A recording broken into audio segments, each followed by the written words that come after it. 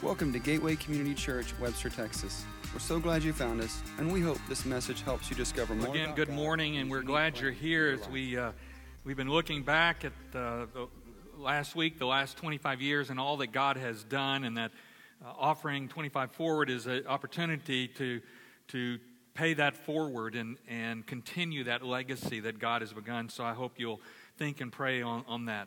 As you may have heard earlier in the service, this Tuesday, October 31st, marks the 500th anniversary of the beginning of the Protestant Reformation.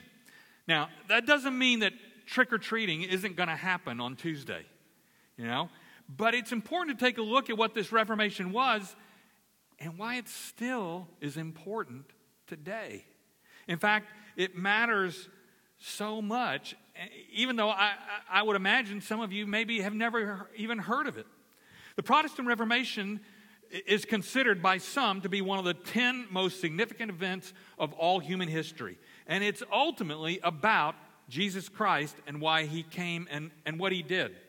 The central character of the Reformation was a man named Martin Luther, who was born in Germany in 1483. Now, many of us are today familiar with the great man Martin Luther King Jr., and he was named after this man that we're talking about from 500 years earlier, Martin Luther.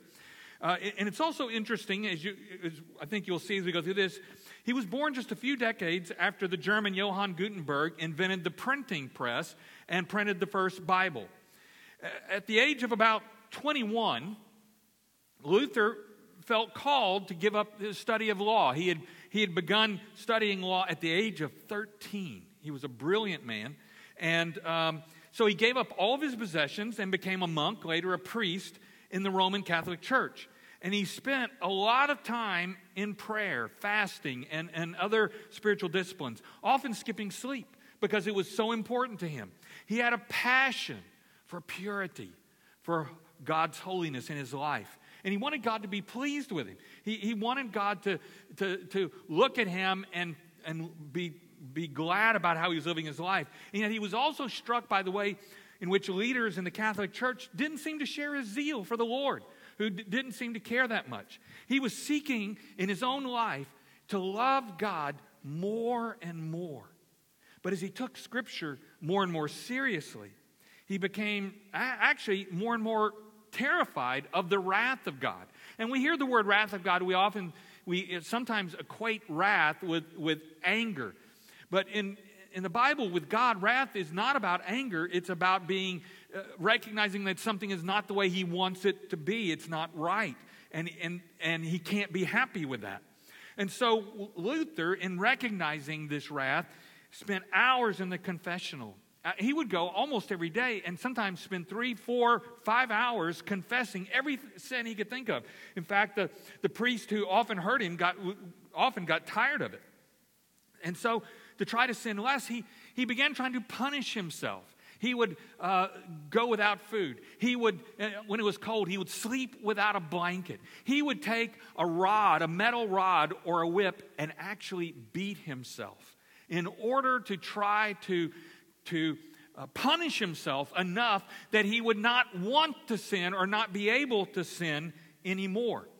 There was a passage written by the Apostle Paul that particularly stuck in Luther's craw. He kept focusing on it and the word righteous and what it meant.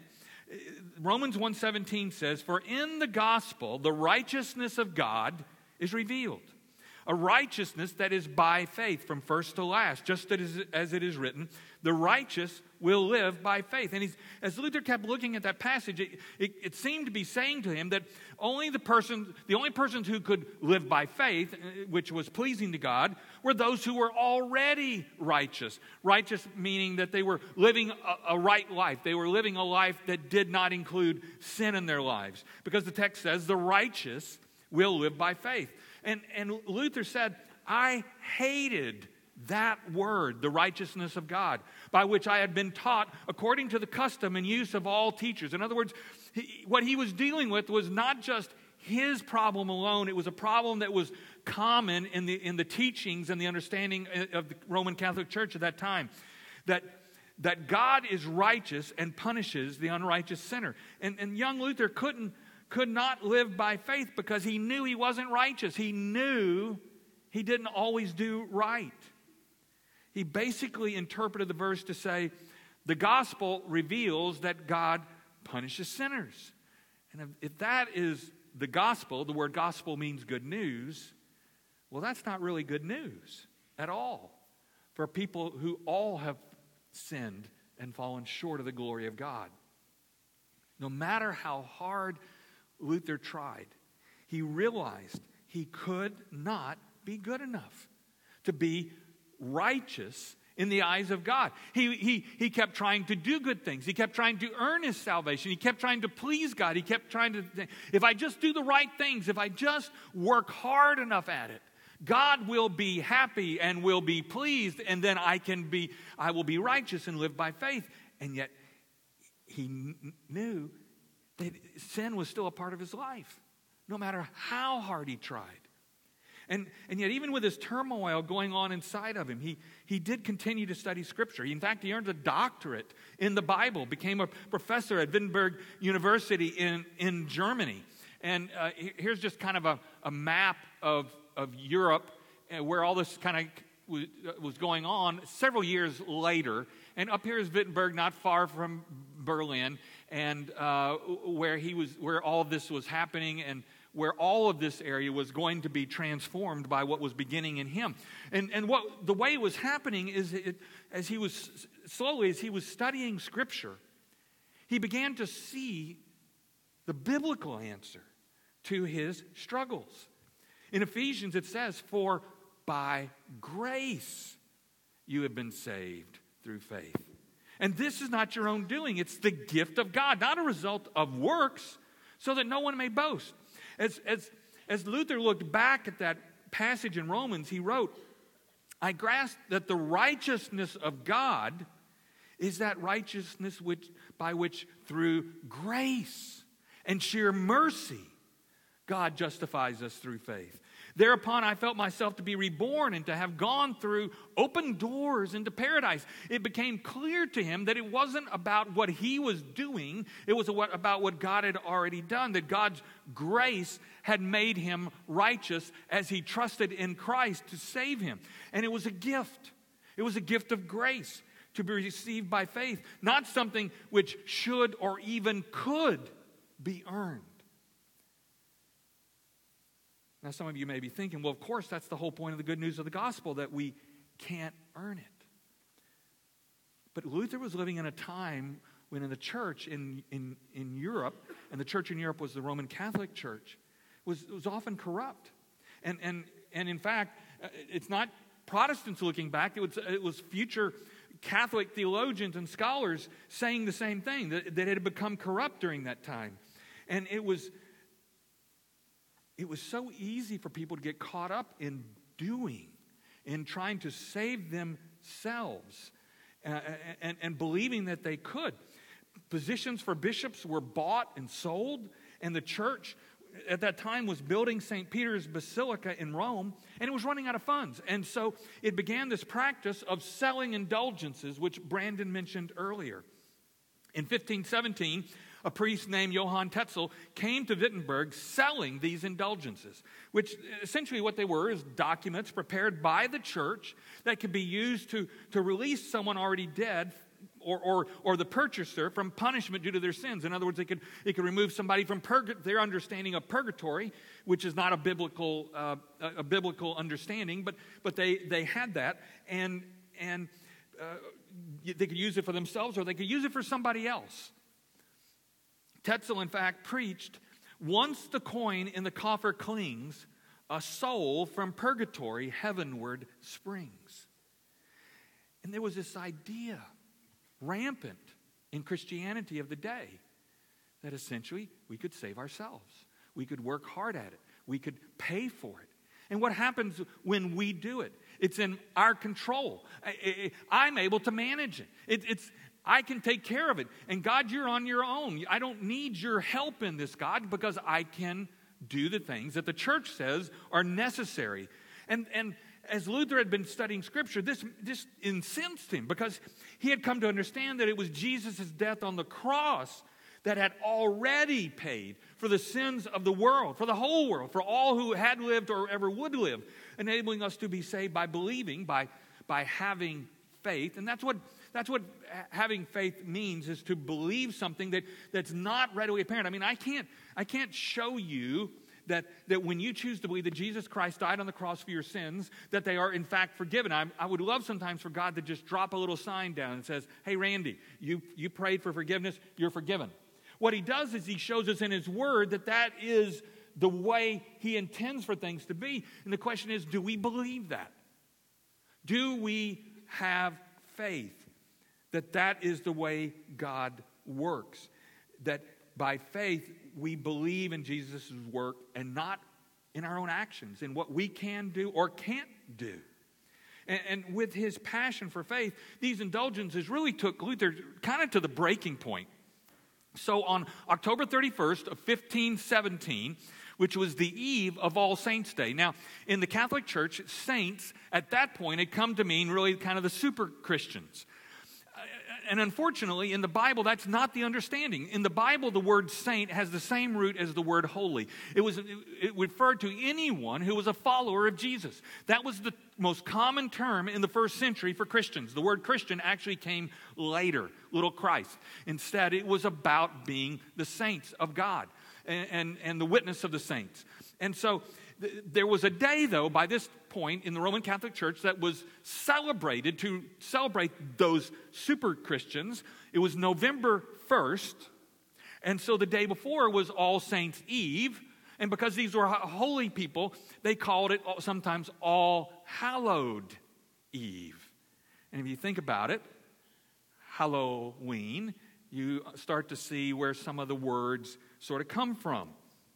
So on this day, and today in the Protestant church, when those churches that celebrate All Saints' Day, it's not about Saint so-and-so. It's about celebrating the lives of all followers of Jesus Christ. So it really has taken on, for Protestants, a different meaning.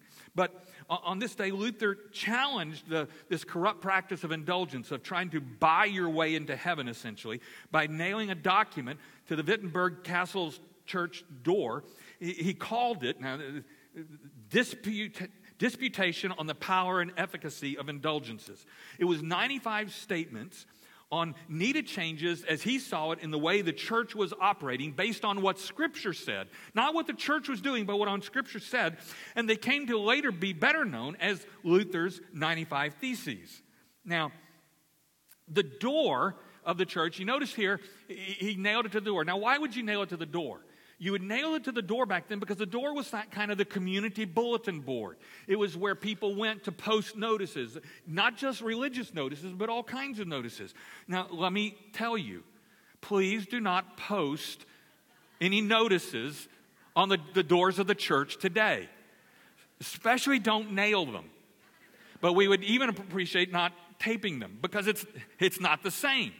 But that was then. And that's how they did it then. And so he nailed it to the door, and he did it because he wanted to spark a public debate in this whole thing called indulgences. He wanted people to start talking about it. But here's the thing. Remember I said the printing press had just been invented only a few decades earlier. And at this point, there were no copyright laws, okay? And so printers could essentially print whatever they wanted that they could sell as a way of making money. And so before long, they discovered in Germany, and Germany was part of the Holy Roman Empire. And if you're a German, the idea that the Romans are your king, or your king is coming to you, wasn't something you were particularly happy about. And so when Luther started putting this information out about the problems with the church that was almost synonymous with the empire, people were interested. And so they started buying this statement. It wasn't like that the printers, all of them were doing it for godly reasons. Many of them were doing it for money. But the good news is that God can work through all circumstances to bring good out of those kinds of situations. And God was working as people began seeing this across the area called Germany then, and saw and started calling for reform. They started protesting the way that things were being done. And there had been others before Luther who'd called for reform, but they'd been much more isolated and severely dealt with by the church. But with the advent of the printing press, it was clear that God had provided a new way to get his word out. And suddenly his 95 Theses became widely available to the people. It was in fact the social media of the day. You know? It was how people got the word out. Very different from maybe how we would do it today. You know, even if you did nail something to our door, most of you probably wouldn't pay any attention. But if it was on Facebook or Twitter or Instagram, all right, you'd see it. So he was using the means of communication of his day. And obviously controversy quickly followed, but Luther continued exploring what Scripture really said. He wrote several more papers, which are also widely printed. So more and more of his thoughts were getting out there among the people, to the point where in 1521, Luther was called to a diet or an assembly at Worms, Germany, to appear before the Holy Roman Emperor Charles V. Now, Luther thought he was going to go be a part of a debate. But it wasn't long before he realized this was more like a trial where he was going to be asked and then demanded to recant his views. And though he knew his life could be on the line, he boldly declared, he said, "Unless I am convinced by the testimony of the Scriptures or by clear reason, I am bound by the Scriptures I have quoted, and my conscience is captive to the Word of God, to the Word of God. I cannot and I will not retract anything, since it is neither safe nor right to go against conscience. I cannot do otherwise. Here I stand. May God help me. Amen." And that statement, "here I stand," became actually a fairly famous statement as he stood up for Scripture, for what Scripture says, as the authoritative voice in our lives, more so than some of the other voices around. Before an imperial edict could be issued calling Luther a convicted heretic, he escaped Worms, got away. He was excommunicated for his beliefs, but that didn't stop him from preaching and writing. And others such as Philip Melanchthon and Ulrich Zwingli and John Calvin joined in Luther's protests for reform of the church. And that's where it began. It wasn't so much an intention, hey, let's go out and start something new. It started out with, let's reform, let's bring change into this thing that's not working right. And yet it didn't happen. Behind his debate with the Roman Catholic Church, really, over how a person was saved, was the more foundational issue of who has ultimate authority to decide such matters. Is it the Pope? Or is it church councils? Or is it Scripture? I mean, the church had forgotten that in the early centuries of the church, the title of Pope wasn't used. It was actually the Bishop of Rome, one of many bishops. Bishop of Alexandria, Bishop of Jerusalem, Bishop of Constantinople. But over time, as Rome was the center of the Roman Empire, the Bishop of Rome took on greater and greater authority and power and ultimately became a pope. And Luther had a high regard for councils of the church, but he argued that neither councils nor the pope was ultimately infallible, that they're all human. Only Scripture, its writing inspired by God, could be trusted as the final authority for faith and practice.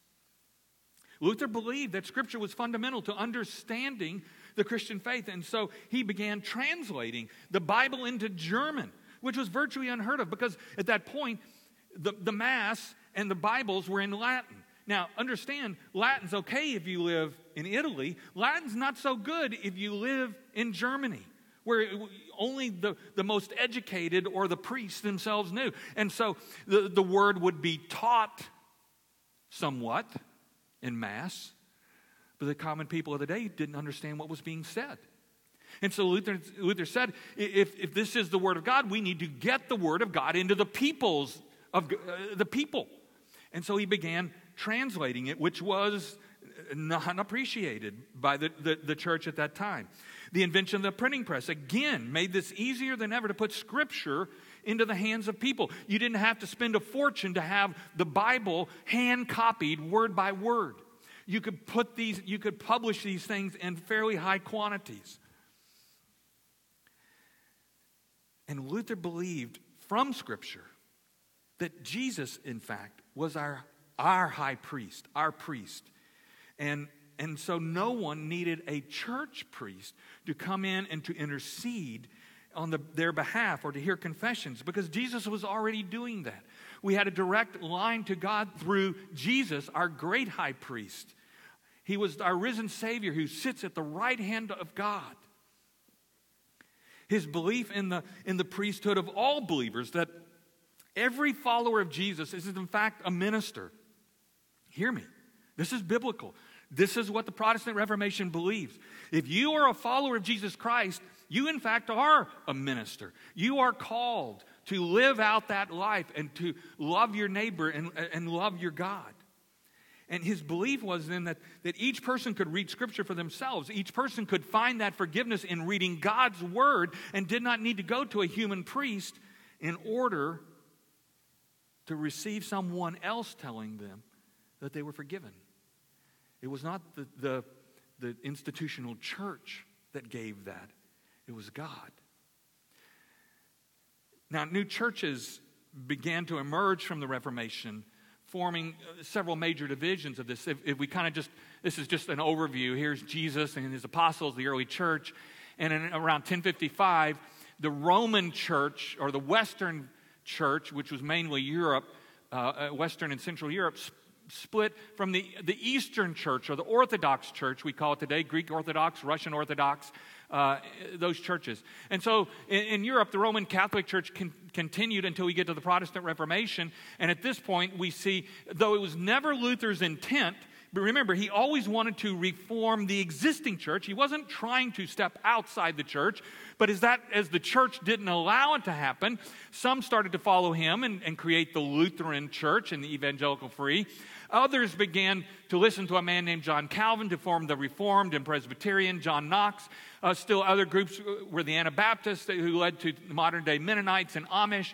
And later in England, the Anglican Church came into being as a kind of a Protestant group that led to form the groups like Methodists and Quakers and ultimately Congregationalists like the Baptists. And so you start to see these groups being formed, all standing, though, under this. And here's the thing. Yes, there are some differences across here, but those differences are very small. Like 96, 97, 98% of the common beliefs of Christianity are held together by all of those in this Protestant Reformation. And not much different from the Roman Catholic Church of today, although there still are some significant differences.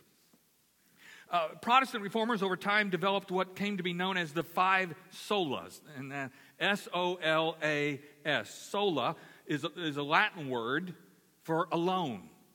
And these five essential doctrines clarified the differences between the Protestant movement and the Roman Catholic Church of that time. And it was important for people to be clear about this, because many of the reformers were being persecuted. In fact, some were killed for their faith because they did not recant these Protestant principles. So the very first one, which you've already alluded to, is sola scriptura. In other words, Scripture alone. In 2 Peter, he writes, above all, you must realize that no prophecy in Scripture ever came from the prophet's own understanding or from human initiative. No, those prophets were moved by the Holy Spirit, and they spoke from God. Paul wrote to Timothy, all Scripture is inspired by God and is useful to teach us what is true and to make us realize what is wrong in our lives. It corrects us when we are wrong and teaches us to do what is right. God uses it to prepare and equip His people to do every good work. The Reformers believed the Bible alone to be the sole authority for all matters of faith and practice, and the standard then by which all teachings, all doctrines, all traditions of any church or any person were measured. A council could say something good, but if part of it disagreed with Scripture, it wasn't valid, he considered. Or a pope could say something good, but if part of it disagreed with Scripture, it was not valid. And so Protestant churches today see the Bible and not a pope as carrying final authority in matters of faith. This sola, S-O-L-A, also led then, as we mentioned, to the translation of the Bible into other languages besides Latin, so that everyone could read God's Word. The second sola was sola gratia, or salvation by grace alone. Again, from Ephesians 2, it says, for by grace. In other words, something God initially does, you have been saved through faith. And this is not your own doing. It's the gift of God, not a result of works, so that no one can boast. No one can brag and say, look what I did. We are rescued from God's wrath, from his hatred of sin, by his grace alone. He acted first. He loved us first. It is not by our works or by efforts on our part. We cannot be good enough. We cannot try hard enough to save ourselves, even as Luther himself tried to do that. And this is so important today, because even today in the church, and I don't mean just the Roman Catholic Church, I mean the Protestant church, there are people in our churches today who still think really it's ultimately about how hard I work at this. It doesn't mean they don't believe in God, but it means they don't believe God enough to trust that they are saved by grace through faith. That somehow I have to work at this. And I'm going to go to, if my good works don't outweigh my bad works, then I'm in trouble. Luther's understanding of Scripture, and it was always in Scripture, by the way. If you remember in our last series, we talked about Abraham. And Abram in chapter 15, God said to him that he was reckoned or counted or recognized as being righteous by faith. That was always God's plan. But it is always easier for us to turn faith into rules. It's easier for me to control when I can take it over. I can do it in my own way. I can handle it. I can be the control freak. And there are people in churches today who believe in God, but they'll come up sometimes and they say to me, but I've done pretty good. Isn't that what God wants? And you know what the real answer is? No. Not first. What God wants is our heart. What God wants is our soul. What God wants is us to trust him. And out of that, then, we live for him. God initiated his gracious action in Jesus Christ as the remedy for our sins. Salvation is totally a supernatural work of the Holy Spirit coming to live in the person who trusts in Christ, to release them from the bondage to sin and to raise them from spiritual death to spiritual life eternal. Which leads to the third sola fide, salvation by faith alone. Jesus said, for God so loved the world that he gave his only son, that whoever believes in him should not perish, but have eternal life. That salvation is a free gift. It is offered to all. It's not just offered to people in the church. It's not just offered to the guys and ladies who are doing better stuff than most. It's offered to all sinners. You look in the Gospels, who did Jesus go to? Who did he hang out with? He hung out with the sinners and the tax collectors. And that's what made the Pharisees, the ones who were trying to live by works, angry. People today sometimes get angry if someone who's turned their life around and confessed their faith in Jesus Christ, and they look back and they say, but look at all the bad stuff they did. Well, yeah, but look at all the bad stuff all of us have done. We're all in that same boat. And it is only by faith of believing what God has done, we are justified or made right or righteous with God by the work of Christ alone, and not by our attempts to obey the law. It is our faith that Christ's death on the cross was the full, perfect, sufficient, complete sacrifice for our sins. He paid for them all. He paid for your sins, but he paid for the sins of the person you can't stand, and the sins of the people across the street. And he paid for the sins of those in other religions who don't even know it. But like any gift, it's not ours until we receive it. I can pick up this Kleenex, and until you receive it, it's not yours. It's just sitting there. It's yours to have, but it's not yours. And that's what it means to sola fide. By grace, it's been offered to us, but until we receive it, until we accept it, until we believe it, that even my sins, even mine, can be forgiven, it's not real. It's not a part of our lives. It is our faith then. And the key, the one who caused it, is the fourth, solus Christus. It comes through Christ alone. Hebrews 4 says, since then we have a great high priest who has passed through the heavens, Jesus, the Son of God, let us hold fast our confession. For we do not have a high priest who is unable to sympathize with our weaknesses, but one who in every respect has been tempted as we are, yet without sin. Jesus himself said, I am the way, the truth, and the life. No one comes to the Father except through me. No matter how good you think you are, none of us are that good. And so we can either try and be utterly disappointed, as Luther was, or we can realize that we are saved by grace through faith in Christ alone. Remember what we sung? In Christ alone, the cornerstone. Why did we sing that? Why did we sing those songs today? Because they're all about exactly what we're speaking about today. In Christ alone. There is no one else. There's no other activity that can save us. For only Christ, the Son of God, himself could fully pay our debt on the cross for our sins, which deserve death, and for which he did die. But the good news is he was resurrected. It's Christ alone that makes it possible for us to be reconciled to God the Father.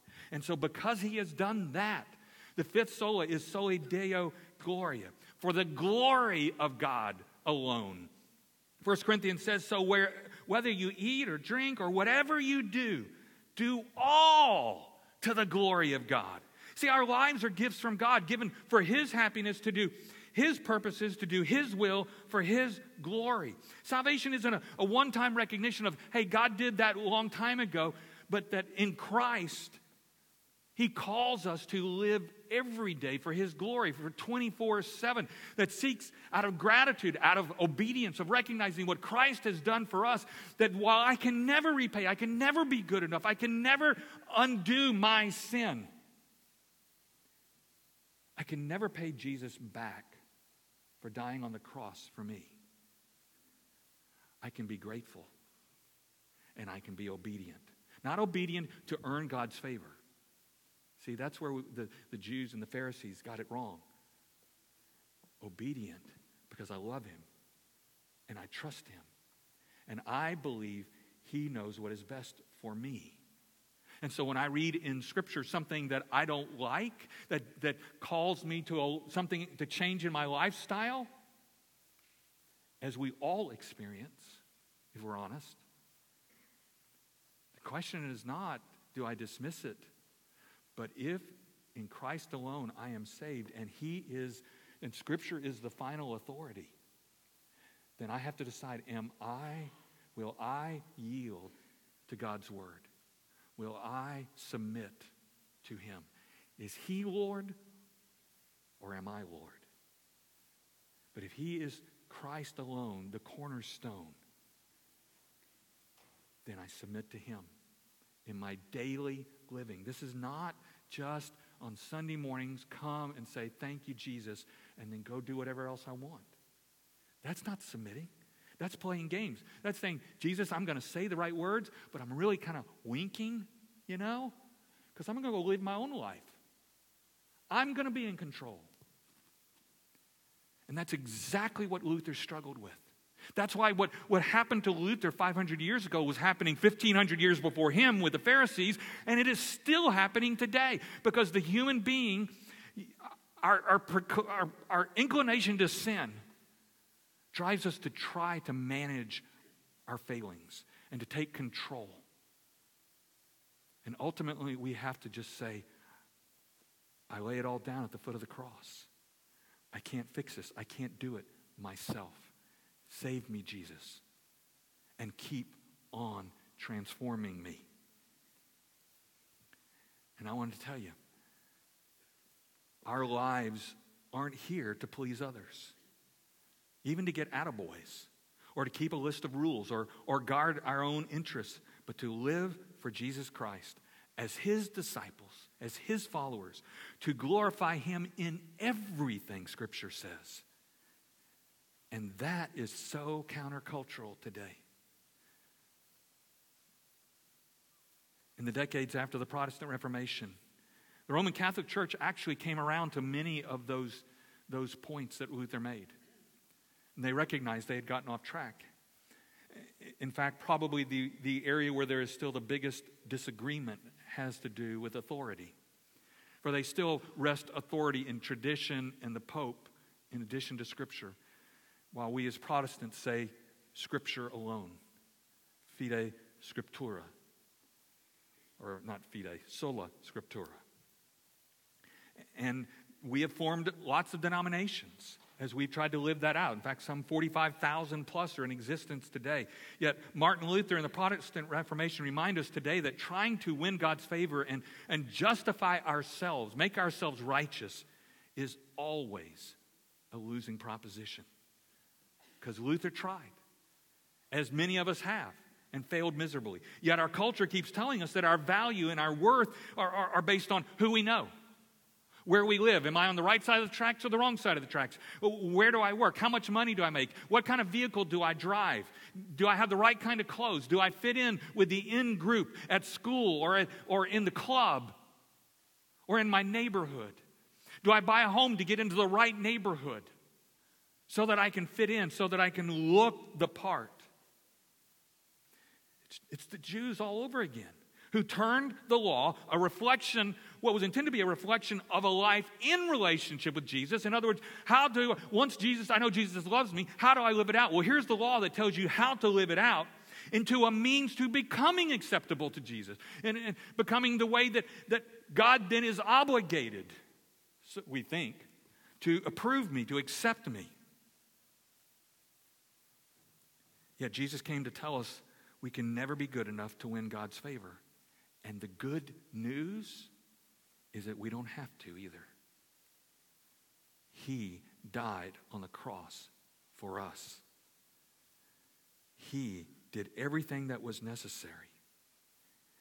We don't ever have to try to be good enough to win God's favor, because Jesus did that for us.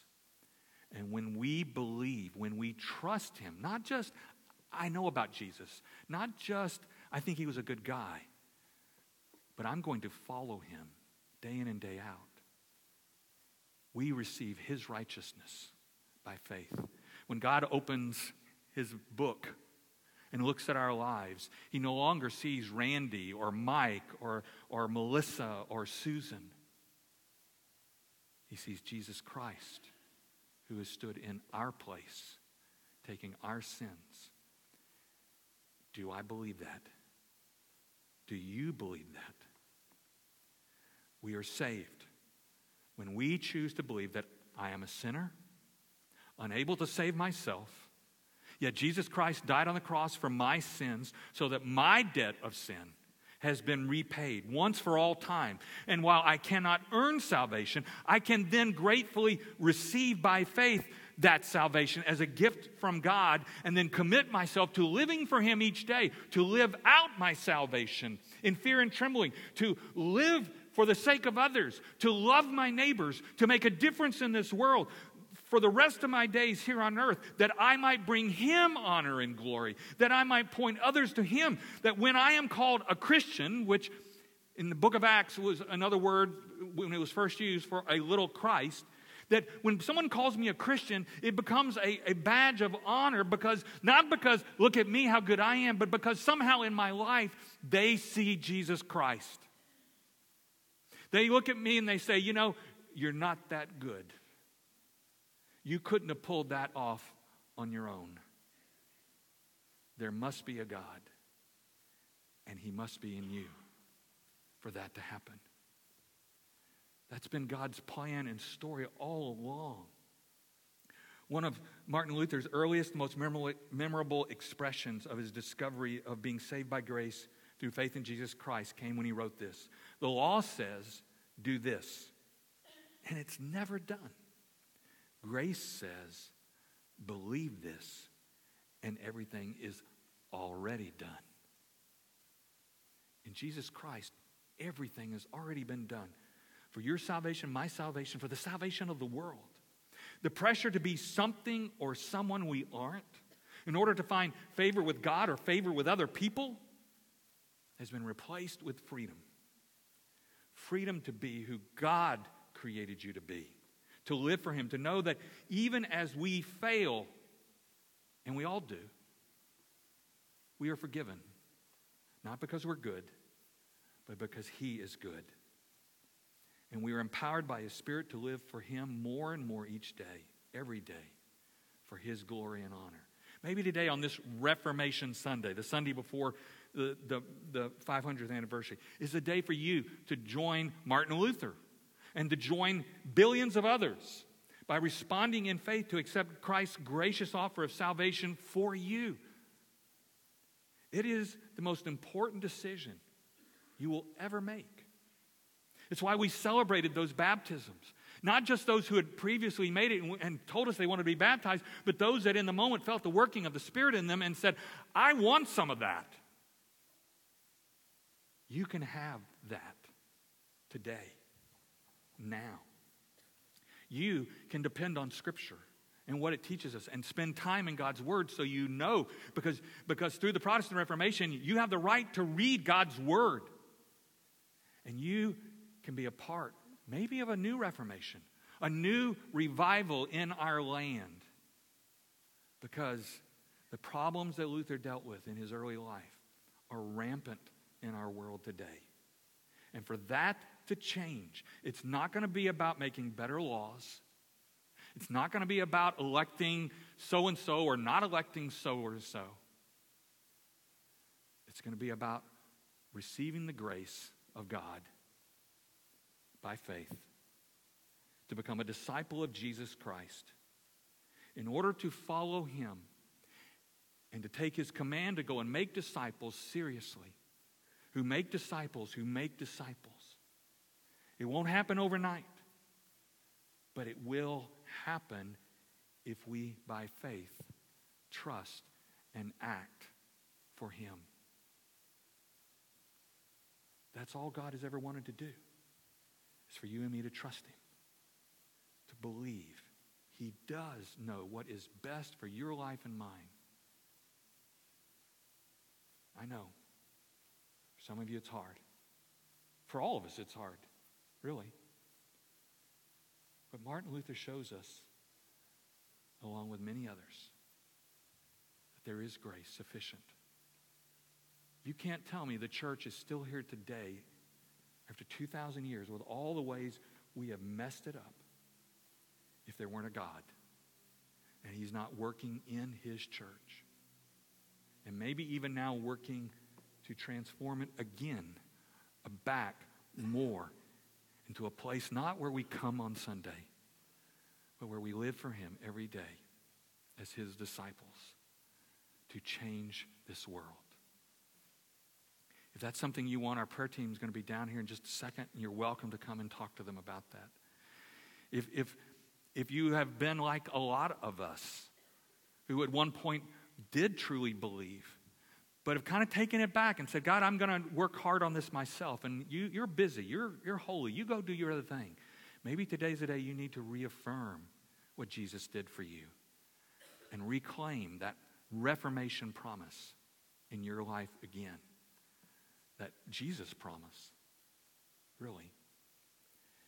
And for the rest of us, how do we go about being disciples of Jesus? How do we live for Him? How do we bring Him glory? Sola Gloria. every day. I'll be out here if you want to say hi. If you're a guest, we'd love to talk to you. But would you join me? Let's pray. Gracious God, thank you for your grace, which is sufficient, more than enough to save any one of us, every one of us. Father, we don't deserve it. We can't earn it. We can never be good enough.